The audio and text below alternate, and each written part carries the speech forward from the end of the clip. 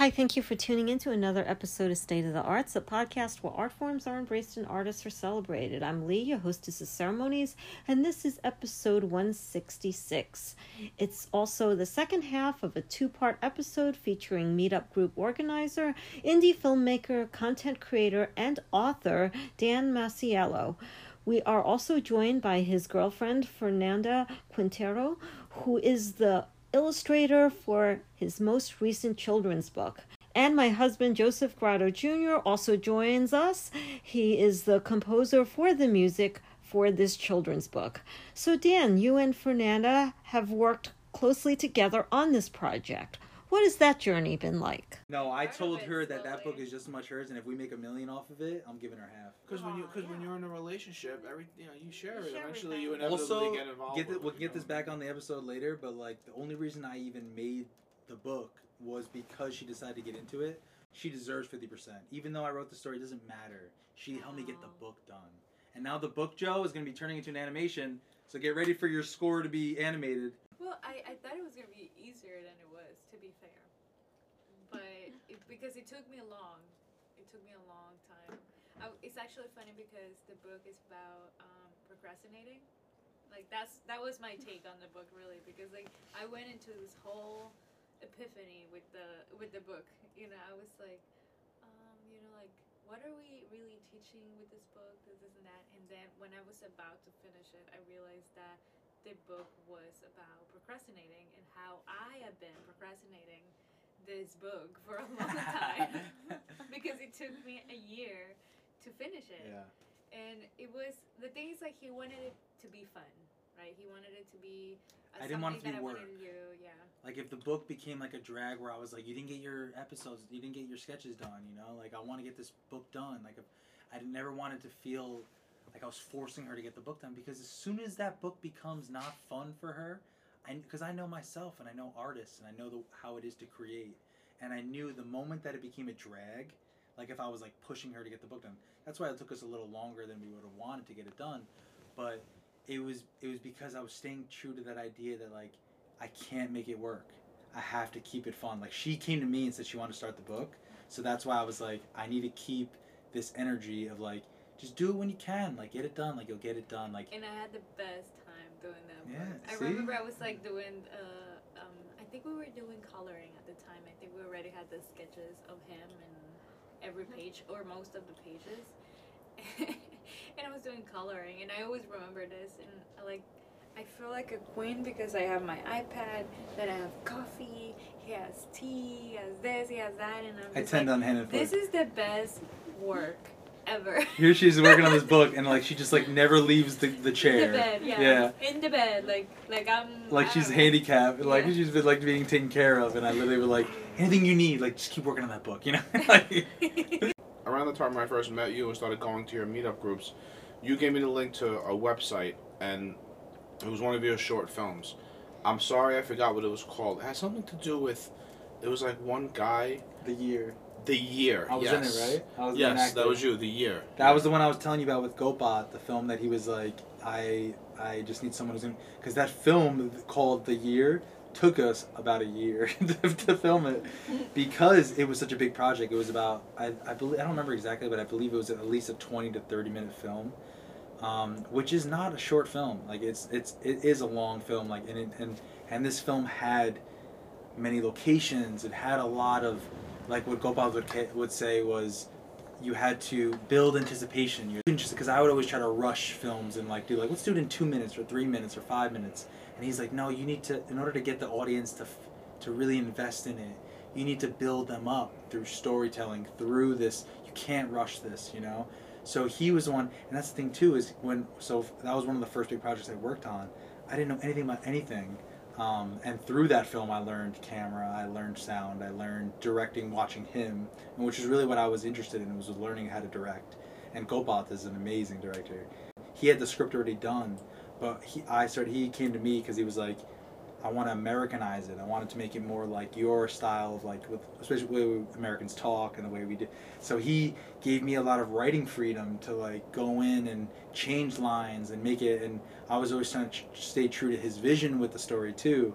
But The Year was a great project because as long as it took us, I learned everything during that filmmaking process, you know, and the film to this day doesn't hold up as well as we would have liked it, especially with like limitations through sound, limitations through video, limitations through performances, you know. But if you ever watch it, it's a really, really great story, and a lot of people who can get through all the little rough, you know. The funny thing about it is my dad acts in it, my brother acts in it, my roommates are in it, everybody is in that movie. But the thing about that film that's so great is that it has a lot of heart, and people who get past all that will fall in love with the message at the end too. And that's a big thing with all of my stories is I don't write comedies, I don't write dramas or westerns or anything like that, or dark comedies, you know, anything like that. I write stuff that like makes you feel, and I really am all about the emotional. I'm really about the things that can either change you or touch you in a way or inspire you. And that's the thing too with my film journey is I'm not here to mess around. I really want to make something. Everybody can make a film, right? How do I stand out in the shuffle? I want to make something that matters. I want to make something that can spread like wildfire because people are seeing, wow, this was great. They're going to want to share it with their grandma, you know? But that's the thing is if I make films that have a lot of heart, people will share it for me. People will want to spread it, and people will want to help make films with me too. And I've worked on other people's film projects, and people have been telling me for years to go work for a production studio, and I was like, I'm good. You know, I will volunteer here and there on film projects, but I don't want to make anyone else's films. I want to make my films. I want to make films, and I will volunteer on a film like Gopaz, where I think his film has something to offer. He pitched me that story in the White Plains Library after the meetup, and I told him I was sold. I'll never forget that day. I told him I was sold, let's do it, and I stuck to my guns, and we finished that film over a year later. And because when he told me that script, I loved it. And that's every story that I ever write, there is something there more than just a little funny little comedy or something like that, you know, or a drama. I think it's like to the stories is that it doesn't matter who you are or where you come from. Like you can relate somehow to stories like this because they make you feel something. You know, we are really open to change when we are in our feelings. Absolutely. So when we see things that make other people, like if I see somebody crying, I instantly want to cry. I want to embrace that person. I want to feel these feelings, you know. And when you see stuff like stories like that, people are open to change. People are open to the feelings of what's going on and what you're trying to project. So most people like that because all of us want to feel something, right? We're not going through something that, like, if we compare, right, like other people in the world Right. are like really suffering, and things like don't really happen to us that way, and we are very lucky and fortunate that don't happen like that. But we need things like Through movies, film. like books, like music that Right. makes us feel something, so that we can understand others. I saw a quote that said, "Art is the language without words," because everybody can see art, everybody can hear music, and we don't need words. We just need to hear it, to feel it, to see it, and we can understand it. And we don't. There is no that barrier. There is no border, you know, because there is no language. There is just feelings, and that's really what matters about the craft that we're trying to do or the things that we're trying to share. And that's also why film is such an important thing for me, because I love movies. I knew that I loved movies. I knew that I was always a movie buff, and that I would watch all the classics and everything. And I had those moments where I was watching something where I was like, I want to be a part of this. You know, you ever watch a movie or anything that you're passionate about? You ever see something in your life where you're just like, wow, I want to be in that room. Like, it moves you, right? It moves you. Music can do that. Books can do that. Movies can do that. So that's why it's not just about making movies. It's about inspiring people like I've been inspired, you know, and I get re-inspired every time I watch my favorites films, because that makes me realize how much it is important to me and how it changed me. And if it changed me, damn right it can change everyone else. And the thing with my motivational thing that I'm trying to get into, I don't need to inspire a generation. I don't need to inspire 1 million people. All I need to really do is inspire one person. Because if I can inspire one person, then that person may in turn inspire 1 million. Or maybe they'll in turn only inspire one other person. But down the road, you don't understand the little impact you have. Like with the meetup and with creating a project like this. You don't understand the impact you could have. That's why I take it very seriously. It is a serious thing, and I love it. And get paid to do what you love, right? Yeah. Haven't got paid yet, but Absolutely. That's the You'll get there. That's the dream. Definitely. You did this short film challenge that I actually was able to relate to about a girl who misses her man. And without giving away the plot too much, I must say I could relate to that. When I first started dating my husband, my emotions were running crazy and wouldn't see or hear from him for a day or two, and I would start freaking out, and and I would make up all these scenarios in my head. You know? We have to finish that film now. That was the one that I was recording of you. We have to. Yes. The thing is that there's just one more big scene that we need to record, but I need someone to do the camera, you know? Everything else I was recording. I'm not really a good actor. And I also need a good kitchen area or a good setting for it. I can do that. But when you were talking about what story, I had to think for a second, and then I realized exactly the story you're talking about. Yes. So that was the Shortcuts. I gotta give a shout out to my Shortcuts Meetup Group. Love those guys. They're just every 2 weeks crank out a story. I think they gave us a genre, and I forget what it was, but it was a romance. It was romance. Yeah, something's and I was like, all right, close up. we're gonna have a romance where someone dies. You know, I'm gonna go right for I'm gonna go right for the cutthroat because Don't say that. No, but it's funny that way. But the truth of the matter is it is a story about how important someone can be. You know, and the shameful thing is I never did finish that short, but we will. Yeah, it's just another example of I love that you said that. I had no idea that you had that impact. Yes, definitely. Well, she saw me you doing the music for it. That's what made me realize it. Yeah. She's seen it, and I liked the whole scene with you in the kitchen making food, and it was, you definitely need to finish it. Yeah, that was just a little sample shot, right? Yeah, I want to actually shoot that. Yeah, let's do it. I can do the video for you. I mean, yeah. I'm getting, as you can see with the gimbal, I'm doing pretty good. We kind of have a railroad kitchen. I like that. It's kind of long but narrow. I like that. Imagine we did that movie, but everything, that scene was all one shot, going around your, around that eye, the middle thing in your house. Yeah. You go to her, she's doing her thing. That's pretty good and idea. You go around and like doing an her island. Thing. Yeah. It's a time lapse thing. Like a time lapse, and we change clothes and stuff. I think it was really good was the camera angle you had. I think the camera angle you had that was kind of on the counter near the cutting board where you were making the food. I think the angle made the kitchen look better from that when you were filming it from. I've noticed more often than not that keeping a camera lower, just for any cinematographer, keeping a camera lower always adds a more interesting shot. It's more space. Because most things we all see are from up here, and a lot of times when people take pictures and videos, it usually has a down view where it's flat and boring, but when you put a camera low, it gives sort of a different perspective that makes...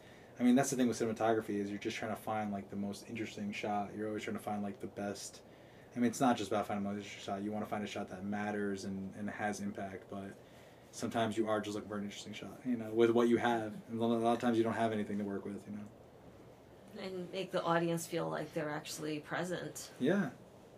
You have to engage. You have to be engaging, That's the thing, too, is a lot of people come to my meetup and they say, I want to make a feature film. And I just good luck to you, because I could barely make a short film, 2 to 5 minutes.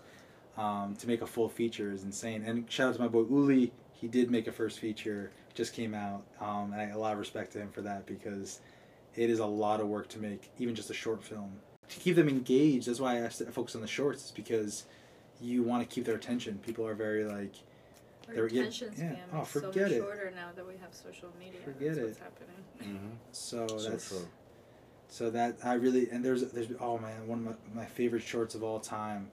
It was honestly I think it was a health insurance commercial. I honestly don't even know what it was for, because it was in Vietnamese or something like that. I honestly couldn't even tell you. But it was a wonderful little short where this boy, he steals from this little food cart or something like that, and the lady's about to reprimand him, and some man walks over and he's like, what happened? He stole? So he gives the money to the patron. He says, what's going on? He's like, because he stole some medicine too. And he's like, your mom's sick? So he gives him some medicine. The boy runs off, gives him some food. And then fast forwards to that same man who gave them the money. He's with his daughter now, who's much older, and he has like an aneurysm bomb in the hospital. Now the daughter's there by his side, sees the medical bills racking up, you know, unaffordable. It can't possibly pay it. And then as she's going through the medical bills, she falls asleep, wakes up the next day. The medical bills are there in front of her, but the medical bills are all zeroed out. All the balances that she owes are down to zero. And it says, she opens up the page and it says, all your medical expenses have been paid with 1 cup of soup and some medicine. And then it's a flashback to the boy who was helped from the man at a young age is now the doctor who's overseeing the patient of this. So it's like comes full circle where the daughter is like, I could never possibly pay it. And now he's like, your bills have been paid just because the kindness that your father showed me when I was a young boy. And it's like this, it's a stupid little advertisement for like health insurance, I think. I never actually knew, but such a beautiful little short, like a commercial, right? But such a beautiful little short, still to this day is in my top 5 shorts of all time, because they did it in like a minute and a half, you know? Like it was so clean, such a powerful message, right? In no time. And that's when I became obsessed with doing really powerful, small shorts, keeping them really tight, getting the audience engaged, get them out of there, don't bore them, don't let them get a chance to look away. Capture them, engage them, and then like when I watched that short the first time, damn right I teared up. And I've watched that short and I'll watch that short over and over again. I'll never get sick of it because it's such a good little short. And that ever since then I've just been like on that hook of like, how do I tell the shortest, sweetest story? And then I learned a couple hard ways when I'm making some of these shorts that if you try to tell it too quickly, then you can fail to capture the audience at all. Right. So that was a big lesson I ran into with making a few of my short films that I did make, 48-hour films that I made, was it's very hard to tell. That's what I learned from Coppola. It's very hard to tell an impactful story in a small amount of time. You have to be exceptional. You know, you do have to build some sort of anticipation. You have to build some sort of... well, you have to build characters, because if the audience doesn't know the characters, they cannot relate to them, because you have to humanize them. But in this instance, the short was like a minute and a half, and they just did it. But you know why they did it so well? Because it was such a well-told story. It had all the right details, none of the wrong details, just in and out, clean. Nobody missed it, you know? Like, everyone who watches that short, like, that's the thing, too, is if you tell a story and people miss it, you failed. You know, if you're telling a story and people get bored, you failed. If you're making a movie and somebody says, oh, that's a cool camera angle, you failed. You need to keep them engaged. You need to make them forget that they're watching a movie. You need to capture them. And that's, like, the beauty of what I'm trying to create. I wouldn't say you failed, you know, because there is always going to be somebody who likes different things. That's why there's so many of us, we're so different. I just mean as like a director, like it's like a rule for directors. Like if your audience is like watching you and they're like watching your movie and they're like, oh, like my dad, when he watches films all the time, he's like, oh, I love that camera angle. I'm like, oh, the director would be pissed if he heard you say that, you know, because that's the whole point of being a director, is to capture your audience, keep their attention, and don't lose it. So it's like you want them to be engaged but not notice those things. Exactly. And that's how it's like for the music. I always say, you know a good score when you stop listening to it. Like if the music is good in a film or a TV show, you know it's good when you don't notice it anymore. Where it's like so seamless that it's just like it's like you're not even really aware of it because you're so engaged in the whole story, because the music is just a part of the story. The music is telling the story in a different way, and it's supporting what you're looking at. Yeah. That when it's good music, you don't notice it. I always tell her, like, this is a good composer, because I wasn't even listening. Forgot that he was I wasn't even listening to them. Like, I was listening to the music, but I wasn't even listening to it because it was so seamless with the film that I didn't even notice it was there. And that's kind of like, I think, one example of a good score. You know, any composer would probably like that, because the music isn't supposed to take the attention. It's not about the music. You're not going to a concert. It's supposed to enhance. Right. That's something you have to learn as a composer, you know, especially when you're transitioning from being a musician. Because I was a musician and I was going to jam sessions, and whenever it was my time to solo, I wanted to be heard, right? And then even when I was like comping and backing people up and playing behind other people, sometimes they'd be like, you know, they go like that, like lower it a little bit, because you're not supposed to be Stand out always too much. looking for the attention. Right. When you're a film composer, it's like that's it. It's not about your music. Your music is just serving a role. It's about story.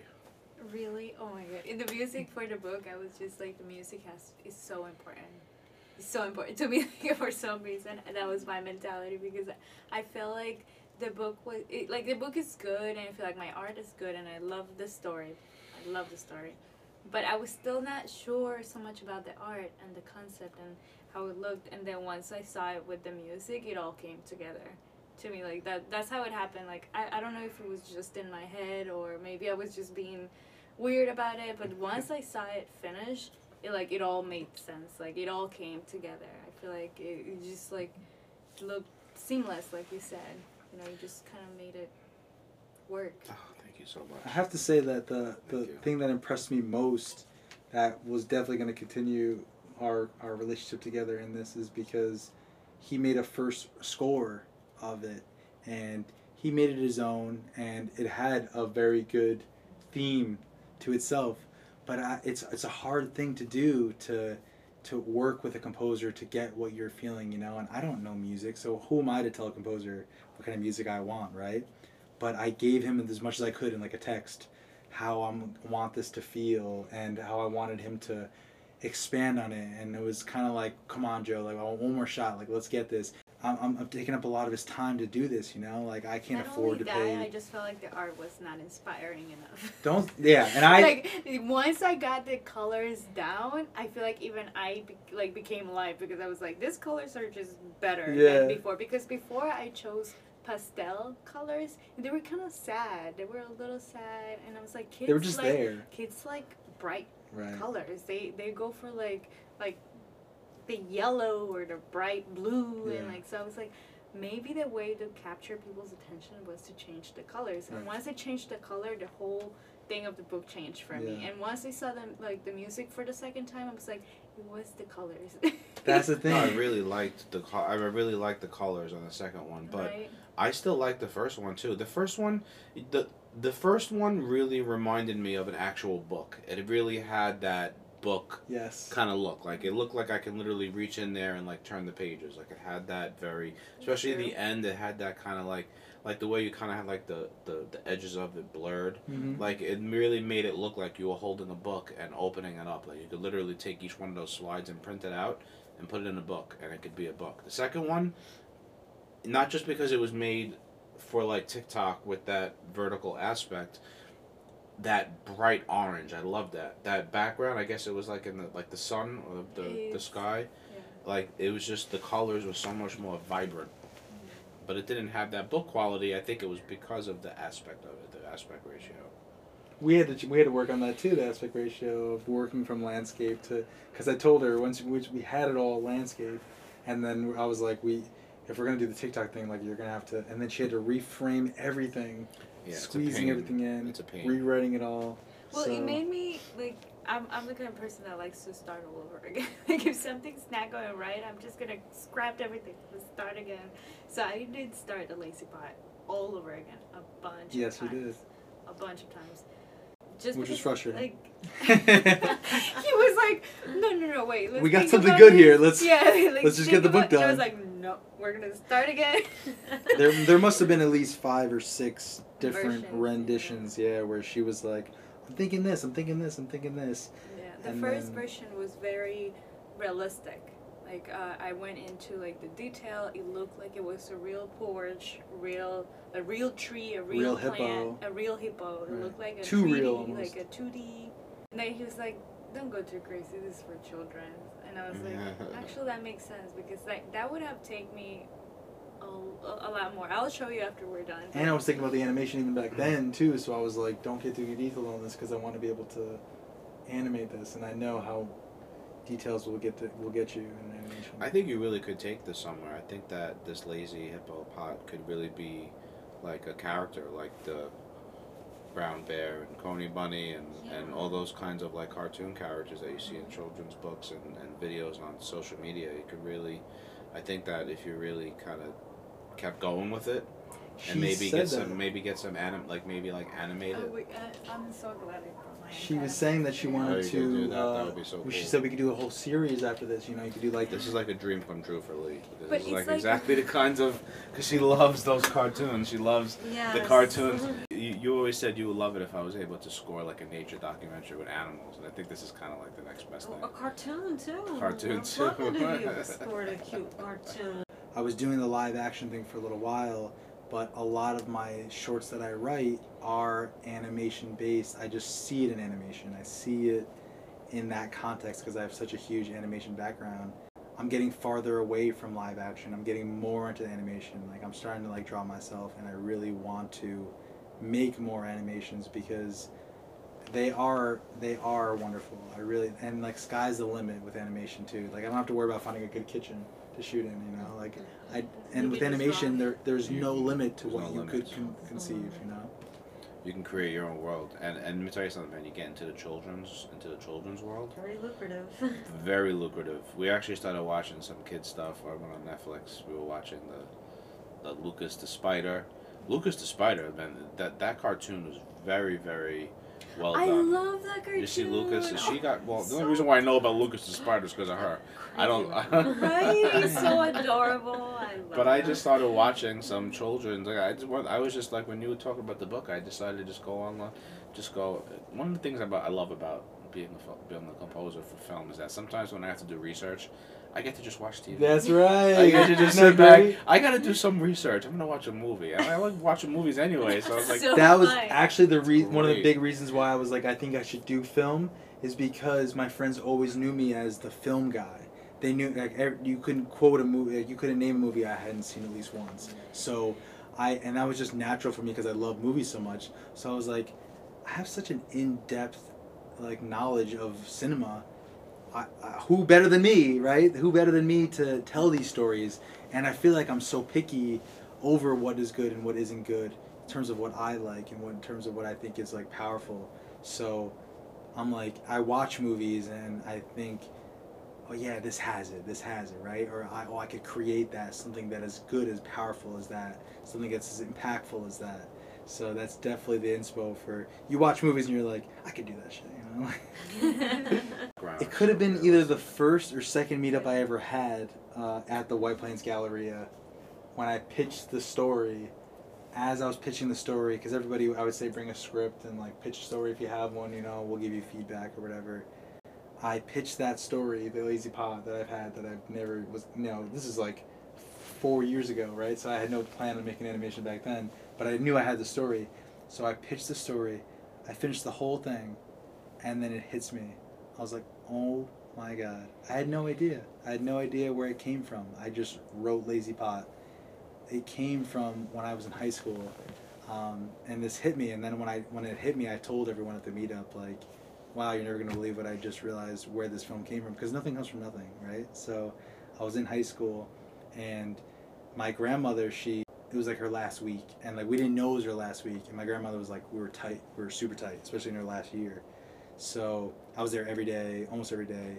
I always go over to her house. She loved to watch the Yankees lose. She hated A-Rod, but she never watched the Mets or anything, but she loved to watch the Yankees lose. Oh, I can relate to that. So I'd go over to her house, and we were so tight. And you know, I think one day after school, I got back. I was just like tired, and I got out of school, and I took a nap, and I woke up at like 10 o'clock. And she told me, she was like, oh, you're gonna come by. I was like, yeah, I'll be there. I fell asleep, I took a nap, I woke up at like 10 or 11 p.m. and I was like, oh, it's too late to go now. My brother went, but I was like, it's too late to go now. So I went to bed, went to school the next day, and I got pulled out of 5th period because my grandma had passed away. So I drove fast as I could out of school to my grandma's house. I got there, and I was too late. And I asked my brother, I was like, did she ask about me? And he was like, doesn't matter. It doesn't matter if she asked about you. And I was like, was she waiting for me?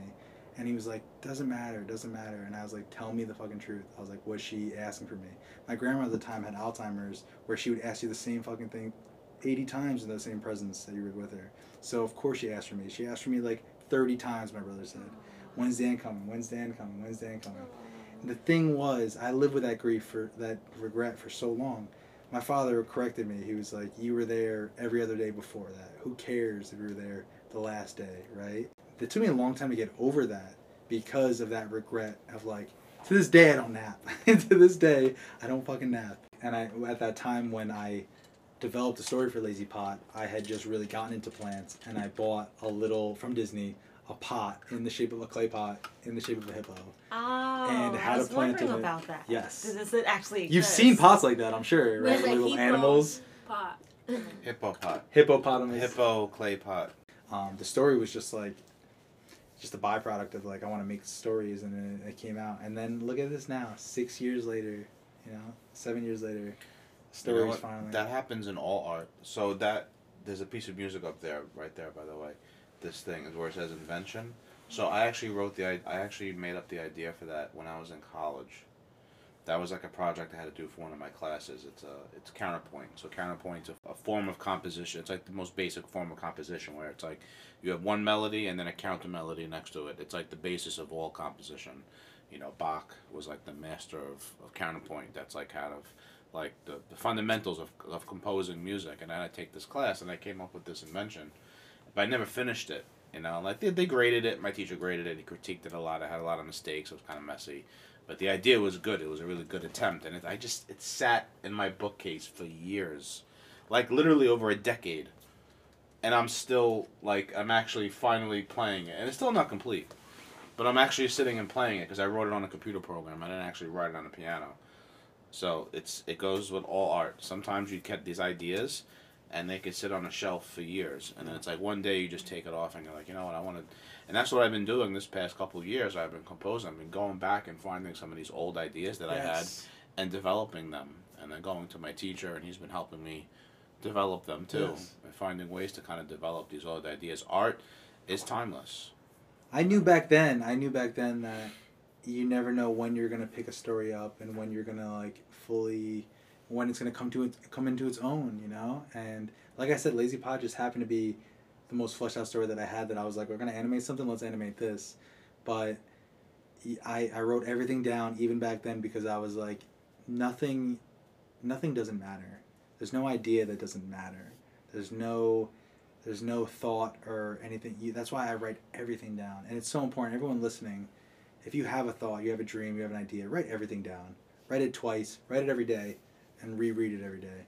Because, like Spanish, I've just started learning Spanish the last 2 years. I had learned a language on my list since high school. Since I failed to learn Italian in high school, I'd always wanted to learn a language. It was always one of those things I wanted to do. And it's been on my list forever. And then one day I found the right teacher, and it became fun, and I started learning Spanish. And now it's the most exciting. And I'm not the best Spanish speaker. I'm still in my very, very early stages. But I got over a big hump of the starting phase where now I am starting to converse, and I am starting to think in Spanish, and I'm able to use it in small ways. But I'm not obsessed with how well I can speak Spanish. I'm obsessed with how well I have come, how far I've come, and the fact that it was something that I thought I could never do, right? I get such a satisfaction on being like, wow, I thought I could never do this. And that kicks me every day. And learning Spanish has been one of the greatest feelings that I've had in terms of personal development in the past 5 years, even all the films I've made, and even with Lazy Pot. Because it was such a mental hurdle, be like, wow, you're never going to learn a language. You're never going to learn a language. You have to be young. You have to be a kid to learn a language, the older you get, the harder it gets. You hear these things. It's fucking nonsense. It's nonsense. You have to find the right teacher, and you have to be hungry. And if you have those two things, don't sleep on your dreams. Write them down. They'll come back. They all come around, Because if you thought of it once and it mattered to you, it could matter again. I would say surround yourself with people who are doing what you want to do. You hear that a lot, but get out there. Go to a meetup. Put yourself in situations where you're going to meet people. Your life's not going to change if you don't change. You are the single factor in your life being good or bad. You are the impact. I love Jim Rohn. If you guys are into motivational, Jim Rohn is actually wonderful. He says the single factor in determining your life being what you want and what you don't want is you. Yes. And you have that choice whether or not you want to embrace that. So write everything down, get out there, get your goal list going, be serious about it, right? There isn't anything that doesn't matter. Mm-hmm. And you just keep trucking away. And your dreams are going to change. You're going to have a dream one day of this, and it's going to change. And especially for younger people listening, if you have a dream and you're like, oh, I don't know if I really want to do this, it doesn't matter. It's less important about what your dream is. It's more important that you have a dream and that you're obsessed with it. Yes. And ride that out, because I've had dozens of dreams here and there, little passions that I wanted and had, and you need to just get after it, because it's that obsession, that wonderful obsession you have over whatever you're chasing. It's that which will give you strength to go on to the next thing, to keep growing. And if you don't continue to keep growing, well, you're dying. You're not moving forward, and you're going to feel stagnant, and you're going to feel like you're not going anywhere, and your life isn't going where you want it. So be the single factor that changes your life. Be that voice, and that's why it's so important to be around the right people, because like I was saying earlier, in order for you to believe inside that you could do what you want to do, it might be necessary that you have some other people who believe in you, because those people will give you that feeling of confidence, like, yeah, you're worth it. Like hearing what you all said about my stories tonight and my meetup, I forget how much my stuff matters, and it does matter. It really does, and it matters to me more than anyone. And to hear you guys, it just affirms it. It makes me feel even more, I gotta get after it, I got more work to do. Wow, that's awesome. How can people learn more about you and see your work? I'm on Instagram that I have to really start building it more. It's just Real Dan Masiello on Instagram, at Real Dan Masiello. But I also have this new studio, my new studio. So my dream in life is to have my own film studio. And I got my domain. It's called Moonlife Studios. And so I have an Instagram at Real Moonlife Studios, and I also have a TikTok, Moonlife Studios. So I'm starting to get these platforms going. I'm starting to get out there. My book, Lazy Pot, is coming out on Amazon March 1st. So you'll see posts on either of my Instagram accounts preaching that the story is coming out. But yeah, thank you so much for doing this. Thank you so much. It's an honor having you on my podcast. You were an amazing guest, groundbreaking, the first two-parter ever. Breaking rules. You got your work cut out for you with the editing. Thank you again, Dan, and thank you everyone for tuning in to another episode of State of the Arts. I encourage all of you to stay positive, stay safe, and most importantly, stay true to your dreams. Take care, everybody.